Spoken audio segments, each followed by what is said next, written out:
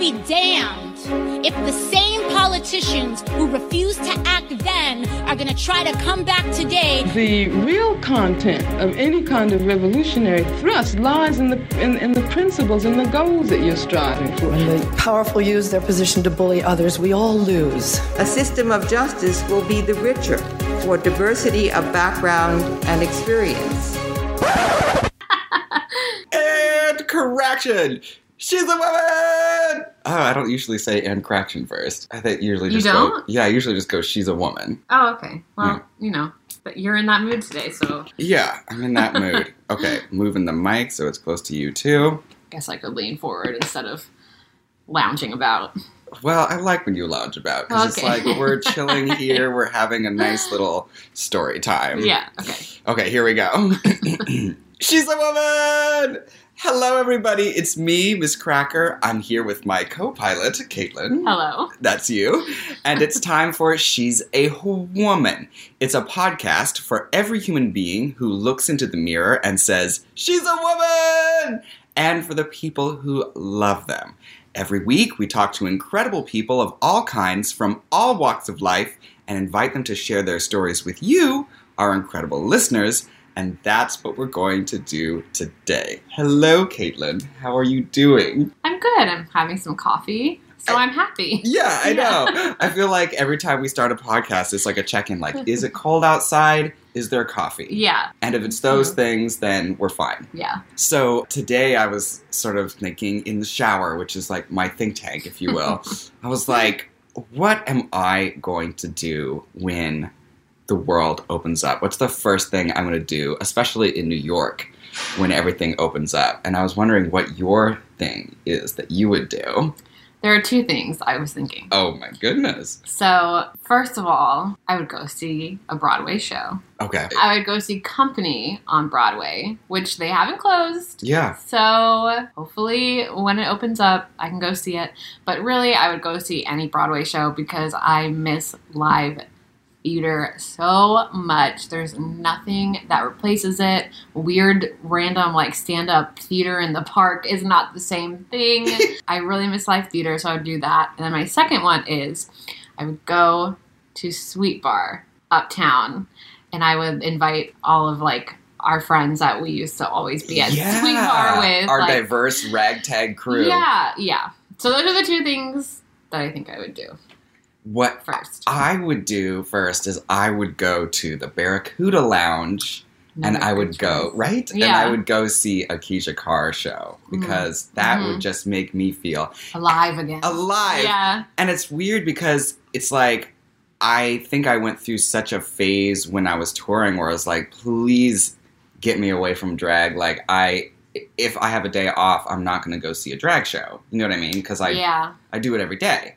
But now I'm just at this point where, like, I would love to see Keisha do her thing. I would love to see Pixie Aventura do her thing, you know? I miss drag. The way you miss live theater, I miss drag. Which one could argue is a form of live theater. Yeah. I think. Because, those virtual drag shows, it's not the same. It's not the same. And the same with, like, a virtual Broadway thing. Like Hamilton. Yeah, it's just not the same. Like, yes, is Hamilton, like, great fun to watch on Disney Plus, and do I cry? Yes, but it's not. But just imagine how heightened that would be in real life. Yeah, I think there's two kinds of people in the world. There's people that cry during the song "It's Quiet Uptown," and people that don't. And I'm the kind that does, and I don't understand the people that don't. I know. What I mean? I know. And for context, we live uptown. Uptown, right near Alexander Hamilton's house. Yeah, so I always like picture them walking our streets. When I listen to it, I'm like, I understand. Yeah, Yo. It's never quiet where we are. But when you say where we are, you mean anywhere we are, because here we are in the Bronx. Yeah. It's also loud. Yeah. So yeah. Update: Lin-Manuel Miranda. It's not quiet uptown. Yeah, not anymore. Adjustment. It's been so funny because a lot of people that I know have seen Hamilton for the first time on Disney Plus, and they're like, "Oh my God, you're right! It's so good." I'm like, "I know, but you don't know because you haven't seen it." I know. I had the opposite. Someone was like, did live up to the hype for me. I was like, it's because you haven't seen it in person. Right.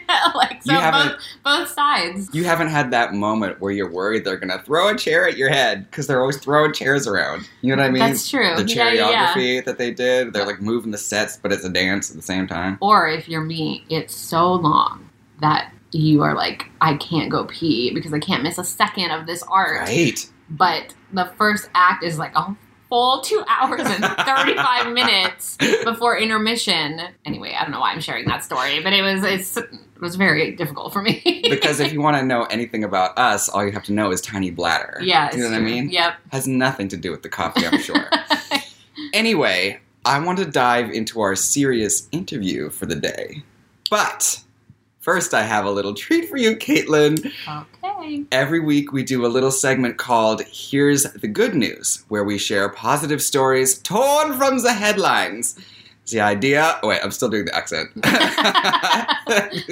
The idea is that they'll bring you, our listeners, a little hope during these difficult times. And this week, our news is arriving just in time on a sled. An all-female team of medical professionals is saving the day in the harsh outer reaches of rural Alaska, bringing medicine to elders in need on sleds.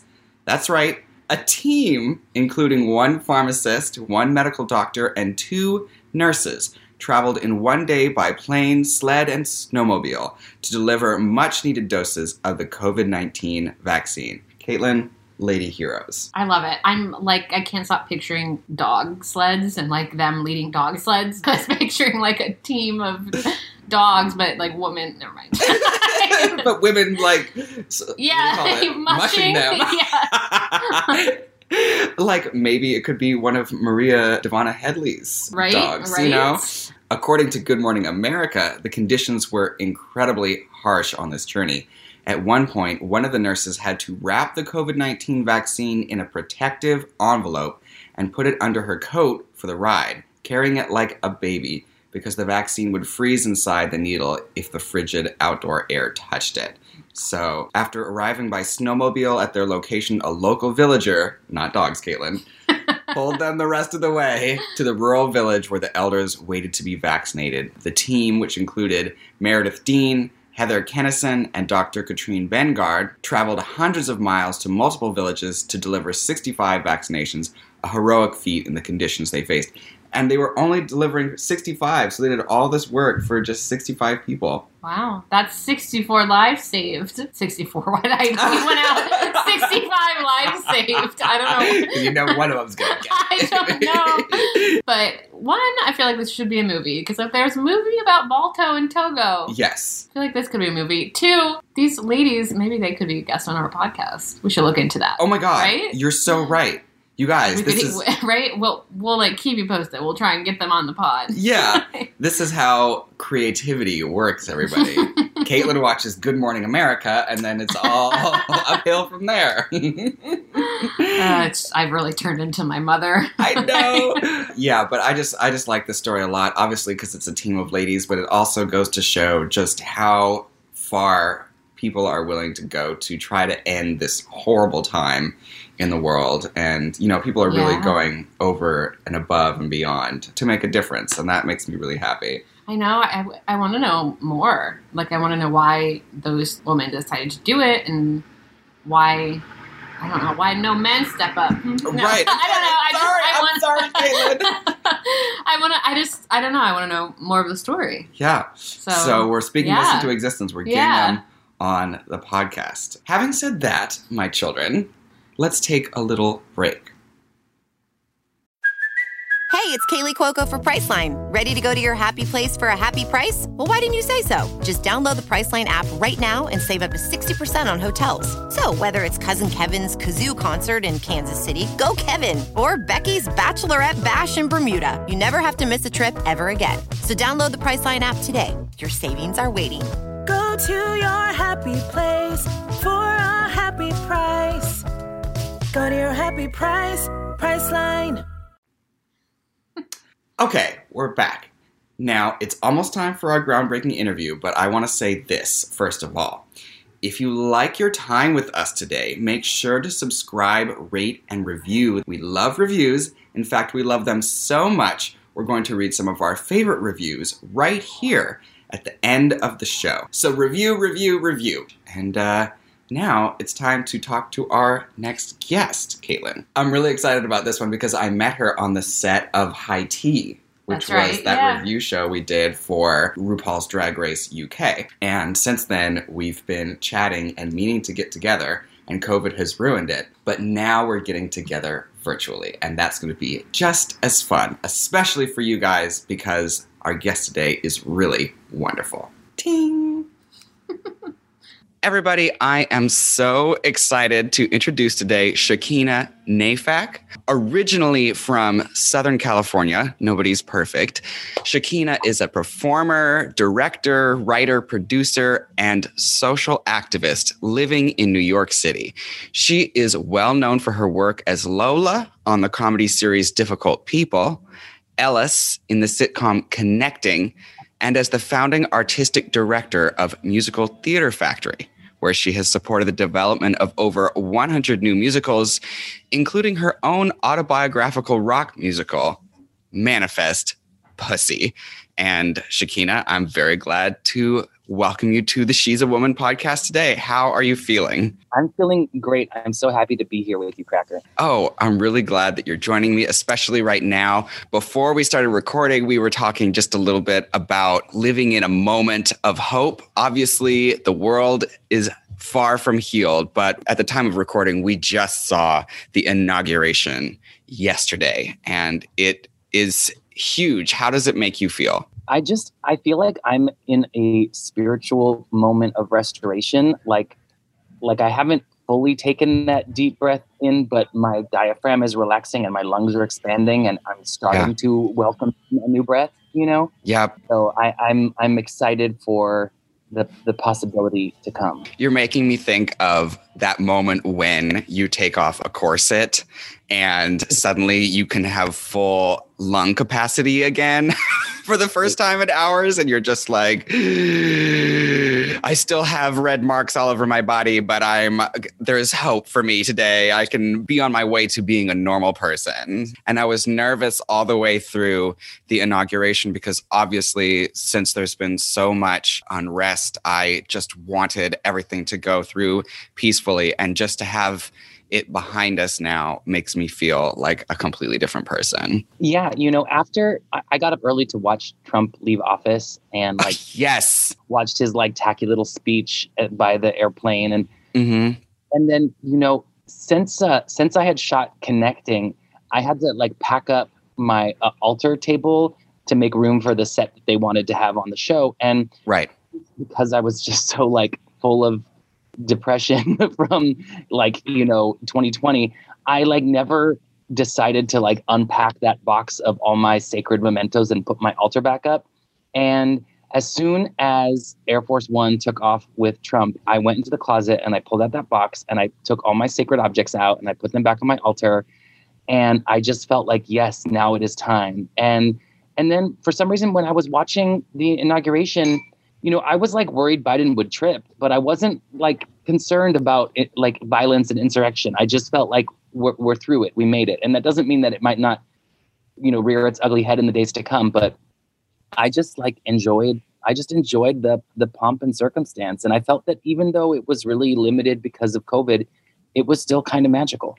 Now, the reason that we deserve all of this is because we have been through everything. And I ask a lot of people this question, Shakina, but you especially, bear in mind, I have seen your beautiful home, and I hope you don't mind my asking, but do you mind telling people, besides work, what have you been doing to stay sane over the last year? Honestly, I did as much as possible throw myself into my creative projects just to stay sane, but I also have taken a lot of pleasure in the organizing that I've been able to do, especially around the time of the George Floyd protests and into the summer of last year. It was really great to be able to bring people together and help connect folks to outlets for their rage, and especially finding creative ways to do that was really fulfilling. I'm part of a collective called the Intersectional Voices Collective, And we threw this incredible Juneteenth demonstration and celebration that we hope will become a tradition here in Harlem. And also my partner is building a greenhouse in the backyard. And that's what I was thinking about.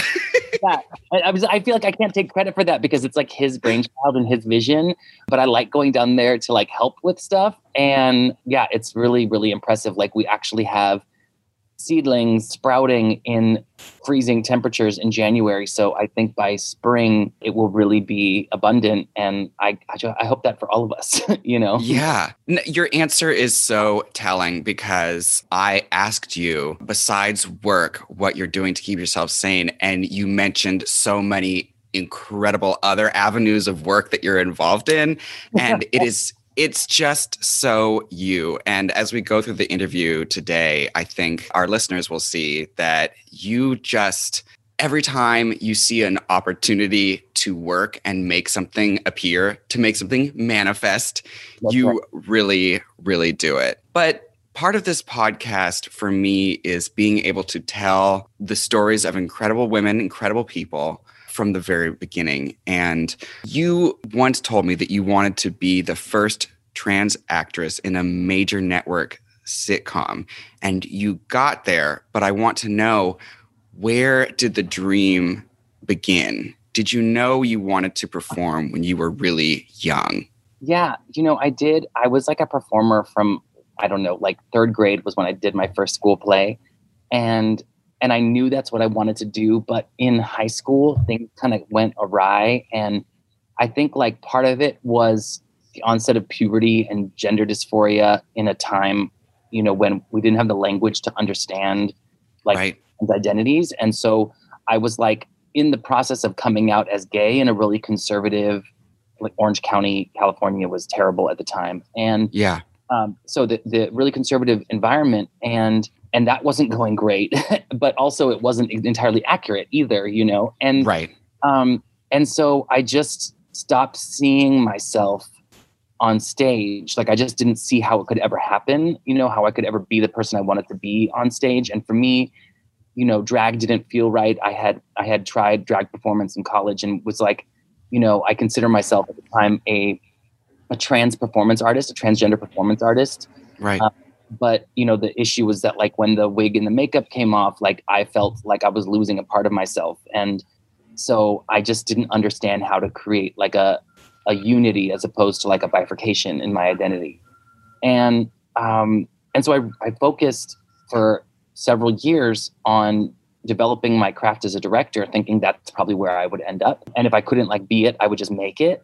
And then, but I was also doing like avant-garde performance art just to like get out my spirit, you know? And I this dance form called Buto that I studied with Diego Piñon, who's the founder of Body Ritual Movement. So I was doing a lot of like avant-garde performance art where it's like covering myself in mud and like rolling around in the gutter and things like that. And it was like this really great like physical protest, but I still wasn't accessing the being, you know, that I wanted to be. And so it wasn't until I started my transition that the opportunity to become a performer really became available to me again.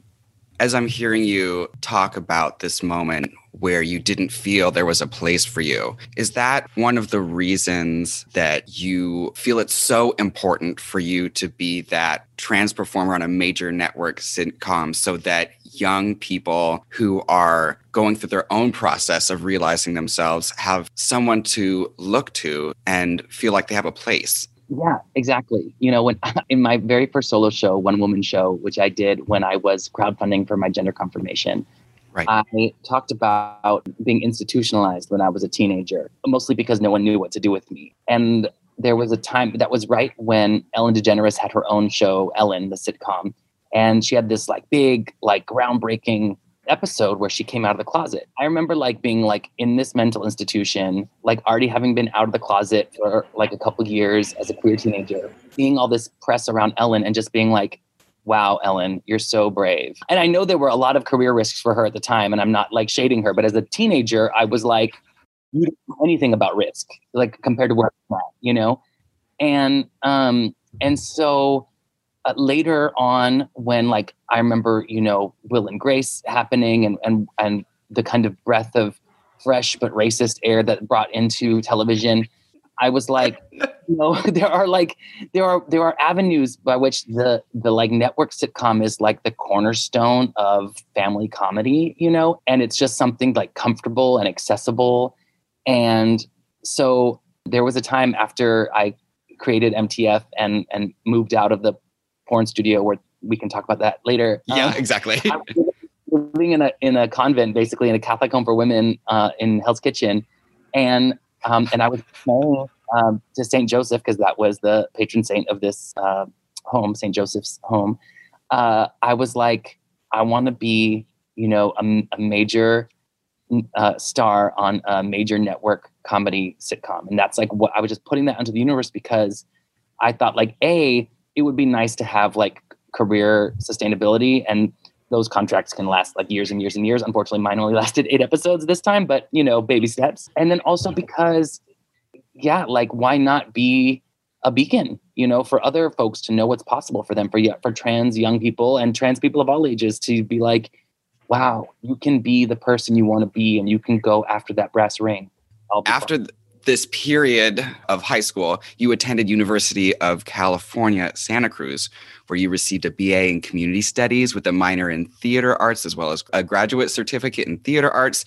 You went on to pursue an MFA in Experimental Choreography, a PhD in Critical Dance Studies at University of California, Riverside. What was taking shape in you as you pursued all of these studies? What was going on? Yeah, I think I was just trying to heal myself and like support myself at the same time. And I was trying to make sense of my body, and I was using my creative work to do that. And I was intellectually curious about what that process was. So I wanted to be able to think about it critically while I was going through it and making work about it. And then because my teacher was, a Mexican man, and I was like, found myself as this like queer, white, Jewish American going to rural Mexico to study ritual dance, I was like, well, let me also investigate the political problematics of this relationship, because there was so much at stake. And I knew I didn't have the tools to really unpack that. And so I remember being in this little town, Tlapojawa, in the state of Michoacan, and I was like, God, someone should write a book about this. It's just so brilliant what's happening here. And then I was like, well, no one is going to write a book about this, so I guess I have to write a book about this. Yeah. And that's what compelled me to apply to graduate school. And, at the time I thought that I needed a PhD to become an artistic director of a company. I don't know where that got like in my mind, but I just felt like because I had like dropped out of so many high schools, I had something to prove. And even when I learned that like, oh, this path is probably not the path that I need to be on to do what I want to do, I also had it in me that I am now a person who finishes what I start. And so I just like vowed to see it through. And it was really, really challenging, emotionally and physically and mentally and all the things. But it was so much about, documenting and critiquing the processes that I was going through in order to heal myself and express myself. It seems like you are really guided by your curiosity. You really encourage that in other people. I was wondering if you could talk about the importance of curiosity to you and just letting it take you where it wants to go. That's so interesting. I wonder about a lot of things. I have a really active imagination, and I'm really intrigued by the process of discovery, whether that's self-discovery or creative discovery or collaborative discovery. I think that we are in such a capitalist-driven, product-focused society that we don't often give ourselves the chance to ruminate and explore. But that's where all great innovation comes from, I think. At least I've experienced in my art making. Yeah, it's funny because I teach from time to time at the National Theater Institute in Connecticut and at NYU as well.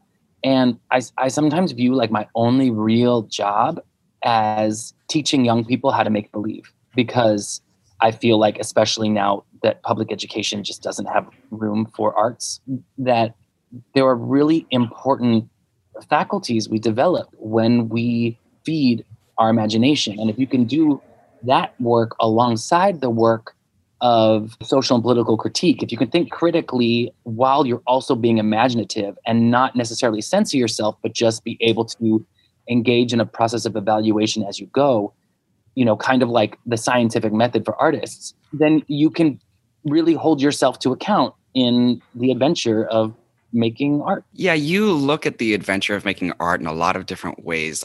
Now you're talking about it as a kind of science, and you've also looked at art making as factory work, but in a happy way. Everything you're saying is a perfect lead-in to talk about the Musical Theater Factory. You founded something called the Musical Theater Factory, where musical theater creators basically get their imagination fueled and they get what they need to create. And it was kind of based on a dream you had as a kid looking at factories. And I was wondering if you could talk about the Musical Theater Factory and how it got started and what you want it to do. Yeah, it's so true. I used to drive around downtown LA and see all these abandoned warehouses and think about Tin Pan Alley and just think one day I want a factory that makes nothing but musicals. You could go into one room and there's people rehearsing at a piano, and then the next room and there's choreography rehearsals happening.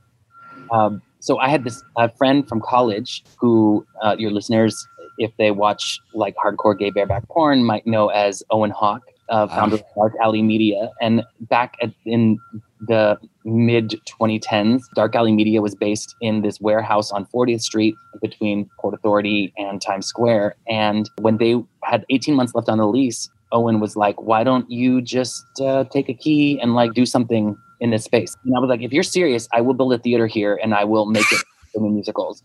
And so, using some funding from the sale of fisting porn, we were able to build this black box theater that was entirely, built by a team of musical theater making volunteers. And we had all these meetings about what does the industry need? What do the artists need? How can we create programming that actually serves the artist? And at this point, there was really no money to program anything. So it was all about volunteerism and working on each other's work. And one thing that I really believed in was this idea of collaborative feedback and peer evaluation, because I had come through an academic arena in which your work is only valid if it's being critiqued by your colleagues. And I was also I'd seen a lot of writers kind of get lazy with early drafts of things and feel like their work was done. And I knew it wasn't done because I'd been through the rigorous process of, writing a dissertation, and I know what revision is. At the same time, I was beginning my gender transition. And so I chose the acronym MTF for Musical Theater Factory, but also just for what I was going through as a human person, transitioning quote unquote male to female, to use a clinical term. Right. And I was just let me make this space, the space where I make sense of things for the time being. I invited all my friends to become a part of it. And we had a writers group, and we had showcases of new work and salons, all in the back of this porn studio that I was also living in with no heat on the weekends or nighttime. Right. It was just very Rent, very what you think, what I thought. I was going to say, it's that New York Rent moment. Exactly. And then, what happened was I got the money I needed for my gender confirmation. I went and had my surgery. I created another show about that. And I was really wow, I'm discovering performing in a new way for myself. And that feels where I want to put my energy. But I've just built this empire of new musical making, and I no longer feel drawn to being an artistic director. And also, when we decided that we would try to keep the company alive after those first 18 months of the lease, then it was all right, what do we have to do to make this organization sustainable, to bring in new creative leadership so that I could leave it behind? And, we developed a succession plan to bring in general manager and find the new artistic director. And I built a board of directors, and thankfully Playwrights Horizons took us on as a resident company, which gave us new space downtown. But also the organization had gotten really popular really quick, which is the way that theater companies work in New York. We were the hot new thing for a minute. That meant that a lot of people wanted to participate, which was so great. The question of the ethics around volunteerism changed when we started needing to work with the unions and decided we wanted to pay people for their labor.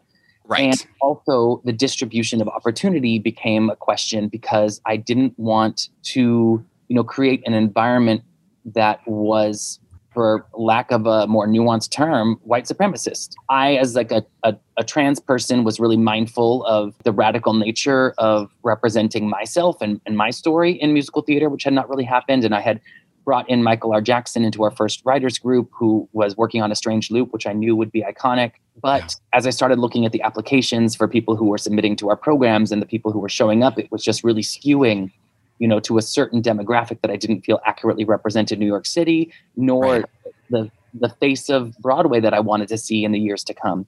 And so we made a decision at every level of the company through our community meetings and also on the board of directors, that we were going to decenter whiteness and achieve gender parity at all levels of our programming. And so this was like in 2014, pretty far ahead of the conversations that most arts organizations are really stressing about now. And so that happened over time, and the mission of the company changed over time. And then when we brought in Mayanne Thieu, who's the new artistic director, she really lifted up the goal of centering work by artists of color and trans artists. So now that's what we see MTF serving, is largely focused on serving writers of color, early career writers of color, who are developing new musicals that really shift and challenge the form, and of course trans writers as well. Yeah, I think you really believe in the power of theater and musical theater to tell people's individual stories in a way that nothing else can. And not only do you support musical theater creators, but you are one yourself. You created Manifest Pussy, the story of your life, framed by your trip to Thailand for your gender confirmation.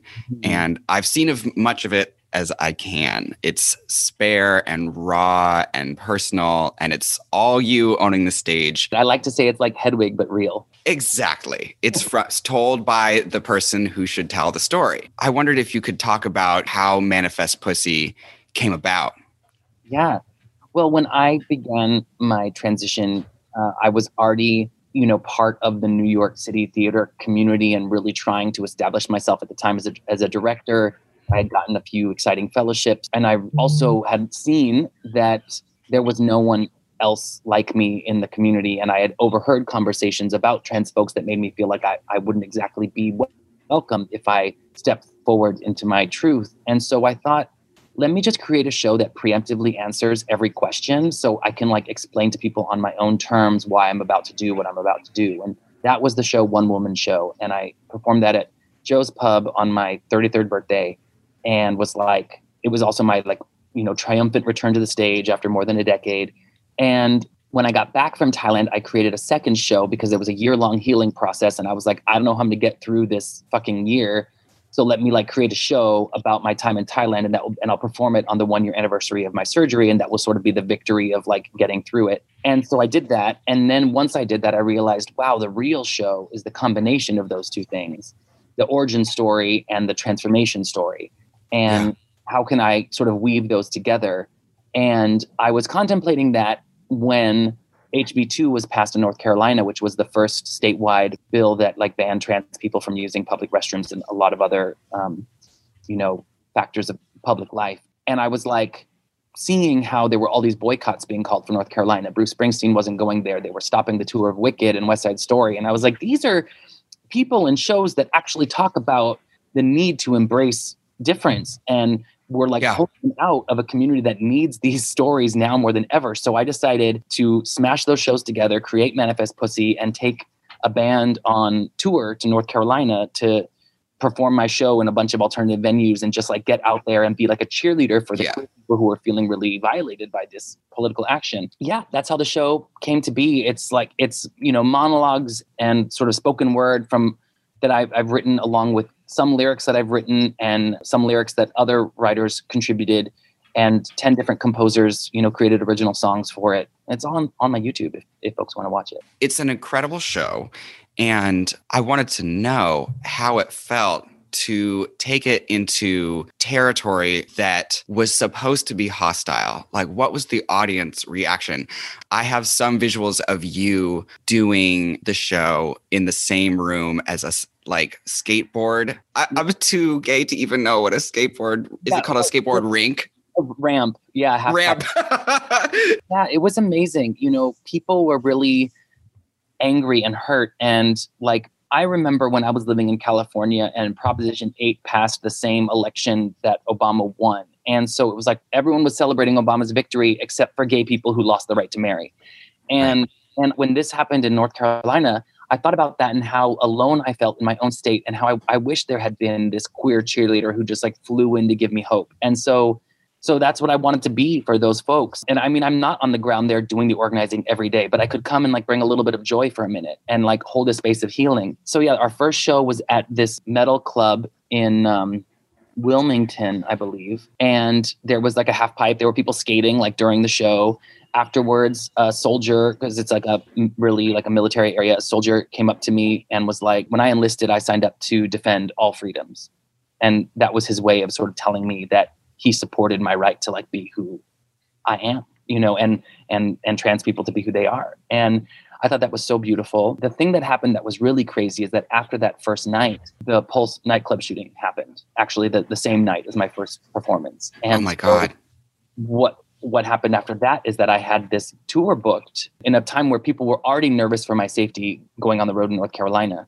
And I made the decision to keep going with the tour. And then the shows really became like vigil places, like people who were really just seeking queer community came out, and I added an extra song at the end in honor of the victims of the Pulse nightclub shooting, and just kind of held space. And because the show is so autobiographical and raw and open, it always does this thing where people feel like they can just tell me anything afterwards, because I've literally shared my whole life and pussy with them. So then I would just hang out after the shows and just listen to people and talk to people and hear their stories. And it was really like a church service almost. And it was kind of, you know, perfect. And I feel like I felt like it's one of those experiences that you have where you're like, wow, everything I've done in my life in all different capacities has trained me to be ready for this. You have this entire life of theater and activism, but you also have a chapter of your life on television.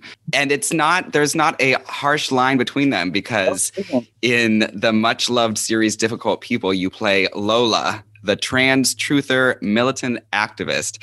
In a way, she represents a part of you. I wondered what it was like to be able to write and play a side of yourself like this on TV. Well, you know, it's just like the brilliance of Julie Klausner and Scott King, who created that role. They knew they wanted this confrontational trans woman to be a foil for Billy Eichner's character, because Gabby Sidibe, who played the owner of the cafe, she had booked American Horror Story. She was doing Coven. And so she was no longer available to do as many episodes. And so they were like, well, who else can Billy like be intimidated by? You know, Billy Eichner is a pretty big personality. And they were like, we know a trans woman. Like, he won't know what to say. And, you know, the fact is that, yeah, she's like a truther and a conspiracy theorist. And like, in some ways I am as well. And so when they found me, you know, it was a real perfect fit. I auditioned for it, but then my callback was actually hour-long meeting with the writers, followed by a table read of 2 episodes in front of network execs. So it was like already like jumping full in, which was so terrifying and cool. And yeah, it's similar to Connecting. I got to bring my whole self to it. I wrote I was a consultant on the show. So I wrote a sort of a document on like hot button issues in the trans community, kind of outlining some ideas that I would love to see addressed by the character, and sent those to the writers, and then they found ways to kind of work them in. And then I also got to write a couple of my own jokes. Like the one I'm like the most proud of is when I'm like dressed up to hang out with my trans sisters. And I had said that like in season 3, I wanted to bring more trans women onto the show. And Billy has a line like, oh, you have a hot date. And I say something to the effect of, we're not all out here trying to trick Dave Chappelle into fucking us. Because Dave Chappelle had, you know, these comedy specials, one after the other, where he's making fun of trans women, you know, whose only goal in his mind is to trick straight men into sex. And Difficult People was a show where we had the gloves off in terms of celebrity critique. You know, we were like calling out Kevin Spacey years before anyone else called out Kevin Spacey. And so for me to be able to shoot back, you know, not just personally, but like in my show and feel backed by my show and my network, you know, in that way, what felt really powerful. And it's a small thing, but it's like, you know, it's kind of like shots fired. And I love that. You talked about another experience that was very much about healing. You were in the Musical.ly finale of Transparent. I felt you were the linchpin of the show. Can you talk about stepping into the role that you stepped in, stepping into the role of a character that had just passed away, in this kind of dreamlike reflection of that character? Yeah, that was another one of those things where I felt like everything in my life lined up to make me ready for it. I brought into the show. I mean, again, I auditioned, and then I actually invited Joey Soloway and the cast to Musical Theater Factory, where we did a week-long workshop in like my space, which was so cool. And we like worked on the musical material, and we were like trying to figure out what the story could be. And then I said to Joey afterwards, I was like, look, I love this, and I love everyone here. If I can be of service as a writer or producer, I'd love to be part of it in that way too. And they invited me on. So I was really involved in like a lot of different levels of production on that piece. And, the one thing I knew is that I felt like this was a chance to do justice to the role of Maura, the role had been critiqued because it was being played by a cis man, and that was a decision that the team made at the time, and whatever, it worked for the show. But then, he was fired for inappropriate behavior, and it was sort of like, well, that wouldn't have happened if you had a trans woman in there from the beginning, and right. And so it was a chance to sort of like fill her shoes, with some kind of authenticity. The character that I played, was not a direct replacement of Maura. She was just like a weed dealer who befriends Judith Light's character, Shelley. And then Shelley, who's, in her grieving process after Maura's death, decides to write a musical about her family. And she casts me as Maura. So I'm like the dream Maura, but in one really beautiful scene where Gabby Hoffman's character, Ari's, having like a really intense high, they envision a conversation with their parent to sort of like lay to rest the trauma between them, which I think was like really, about Joey Soloway, like resolving that trauma with their parent, and right. So I was an avatar for many people's healing, in that process. And I was aware that there were just tons of projections being slapped upon me. And I was like, okay, I will carry those. Like, let me bring them to set. Let me work with that. And in the end of the film, when I sing this beautiful song, Your Shoes, I sing to Judith Light. I was just aware of like, in theater and in TV, like you really fall in love with your coworkers and you create a family. And to lose a scene partner that you've dealt with so much intimacy and personal feelings and, spent so much time collaborating and creating with is really painful. And so when I sat on that bed with her and sang the song, I was just like, let me help you heal, not only my character and her character, but also like me and Judith. And it was really beautiful. I'm just really, the piece is like a acid trip of a movie musical, doesn't always make sense. And it's sort of like really far out there, but it's also really true to the spirit of that show, which I think is remarkable. And I got to make a movie musical. That's like the dream. Now, we talked earlier about you vowing, praying, determining to become a trans actress in a major network sitcom. And last year, it came to pass. Yeah. And in conversation with B, you said, well, I should have been a little more specific because the circumstances could have been better. So you end up filming this sitcom, Connecting, in your apartment. Yeah. Can you talk about what that experience was like, having this huge dream unfold like in your living room? I mean, it's just so iconic in the way that like, careful what you wish for, and like, right. To be specific. I mean, at one hand, again, the world was in trauma. People were reeling and I felt called to duty. I was like, yes, I will show up and I will make people laugh. I will help people get through it. So Connecting was always intended to be a work from home comedy. It was written and created in the time of COVID-19 and was intended to, for the actors to be able to shoot from home, to avoid exposure and endangering anybody else. So it was me and my partner Daniel here turning our living room of our basically studio apartment into a set. And mostly I had to do my own hair and makeup and lighting and set decoration and everything. And thankfully, I was able to send my wigs out once a week to Dee Chen Bear, who just lives up the block, and reset because I was just so overwhelmed with like how to do everything. Yeah, it was it was crazy because the world was really in trauma and I felt called upon to rise up and bring some joy. And so I said, yes, like, let's do it. Let's figure out how to do it. And it was really crazy to have a show, like to get cast in a show, to film the entire show, to have the show premiere and then get canceled without leaving my house. It was really challenging and really fun. And I learned a lot and I loved everyone that I worked with. It's just, it's a shame that we didn't get to do at least a second season because there was so much we could have continued commenting on. But absolutely. It's there and it will always exist. And now I've sort of broken through the seal, like Hollywood now considers me an actress worthy of a series regular role on a major network sitcom. And so even if the first one I got was only for 8 episodes, it came at such a critical time and happened in such a unique way. I can feel proud of that and also ready for the next. You are such an activist and such an educator. I don't want to put the burden of education on you, but let's say there's someone listening to this podcast who's just learning through you and through this podcast about the trans community.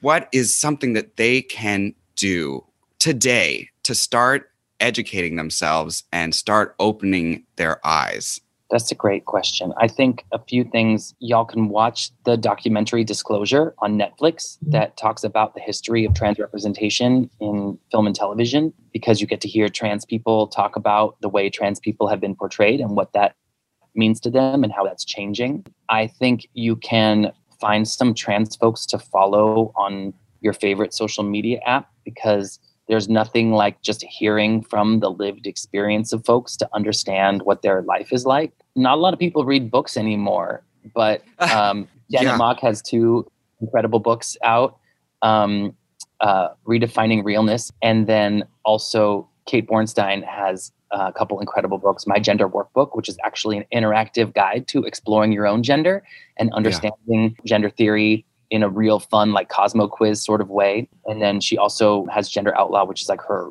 life story. Those are some great resources. A last thing that I want to ask you, or one of the last things I want to ask you, is if you could tell your younger self something that you wish you had known, what's something that you would tell yourself that you think would make a big difference? I often wish that I had followed my impulse to transition earlier in life when I knew that was my truth. I guess I would tell myself to try to be less afraid, and if I couldn't, to walk into the fear anyway. Speaking of which, I'd love to shout out one more thing that your listeners can explore if they're interested in. Please. So I also have, aside from Manifest Pussy, which is sort of like my life story, I also wrote this play called Chonburi International Hotel and Butterfly Club that was really like a love letter to all the incredible people I met while I was in Thailand, including a bunch of different trans folks from around the world and Thai healthcare workers and sex care workers and hospitality workers. And the play was supposed to have its premiere at Williamstown Theater Festival last summer, but of course was canceled because of COVID. Right. But I was able to, through a partnership with Williamstown, record the play for Audible. And then it came out right at the end of the year, on December 29th. So it's like fresh and new and out on Audible. And it has 9 trans actors in it. And it's a really sort of delightful and dramatic journey through the cycle of becoming. And I just invite your listeners to check that out. I'm so glad you said that, because I was about to say, what's a way that people can support you right now? So please, listeners, check that out. Check out everything that Shekinah has done, because she has done so much. It's just wild. And I really want to say that you genuinely inspire me, because I feel like my skeleton all became one piece over 2020. I just sort of became a statue. And in this process of looking at your life and how you have confronted everything head on and turned your fears and curiosities into amazing work, it's been such an inspiring journey. Well, that was a really great interview. I have loved Shekinah ever since we first got to meet her on the set of High Tea, my RuPaul's Drag Race UK review show. And it's just an honor to have her here with us today. But having said that, Caitlin, it's time for us to take a little break. Okay, we are back. All right. Now I want to say this. If you liked your time with us today, make sure to subscribe, rate, and review. We love reviews. In fact, we love them so much, we're going to read some of our favorite reviews right here at the end of the show. Caitlin, do you have a favorite review from this week? I do. I have one that I like. Incredible, as I expected. Not surprised at all about how much the first episode delivered. I knew I was right for making Ms. Cracker my cat's namesake. Can't wait for more. You know, I feel like we're really reaching the right demographic, pet people. Yeah, I like that one because now I'm picturing a little cat running around called Ms. Cracker. And I just love that. DM us some cat pictures of Ms. Cracker the cat. Let it be said to this reviewer, and generally, if you have pictures of your pets, we want to see them, and we accept them. Yeah, we accept them all the time on Instagram, on our DMs. And they really make our life joyful because the world is still mostly over. And we're the only two people left that don't have our own pets. Exactly. Oh, my God, we are. Yeah, we need to live vicariously through other people's pet photos. But enough about that, Caitlin. It is time for my favorite part of the podcast. It's time for the credits. Interesting part to be your favorite part. I know, because it always makes me feel so official. Now, this podcast was produced by Caitlin Gretham, who's right here, and then I did it. The cast includes me and also Caitlin, and it is distributed by the amazing Studio 71. So thank you for joining us today. Make sure to tune in next Monday for another exciting episode. And remember, if you ever feel down, all you have to do is look in the mirror and say, "She's a woman!" And I'll be with you.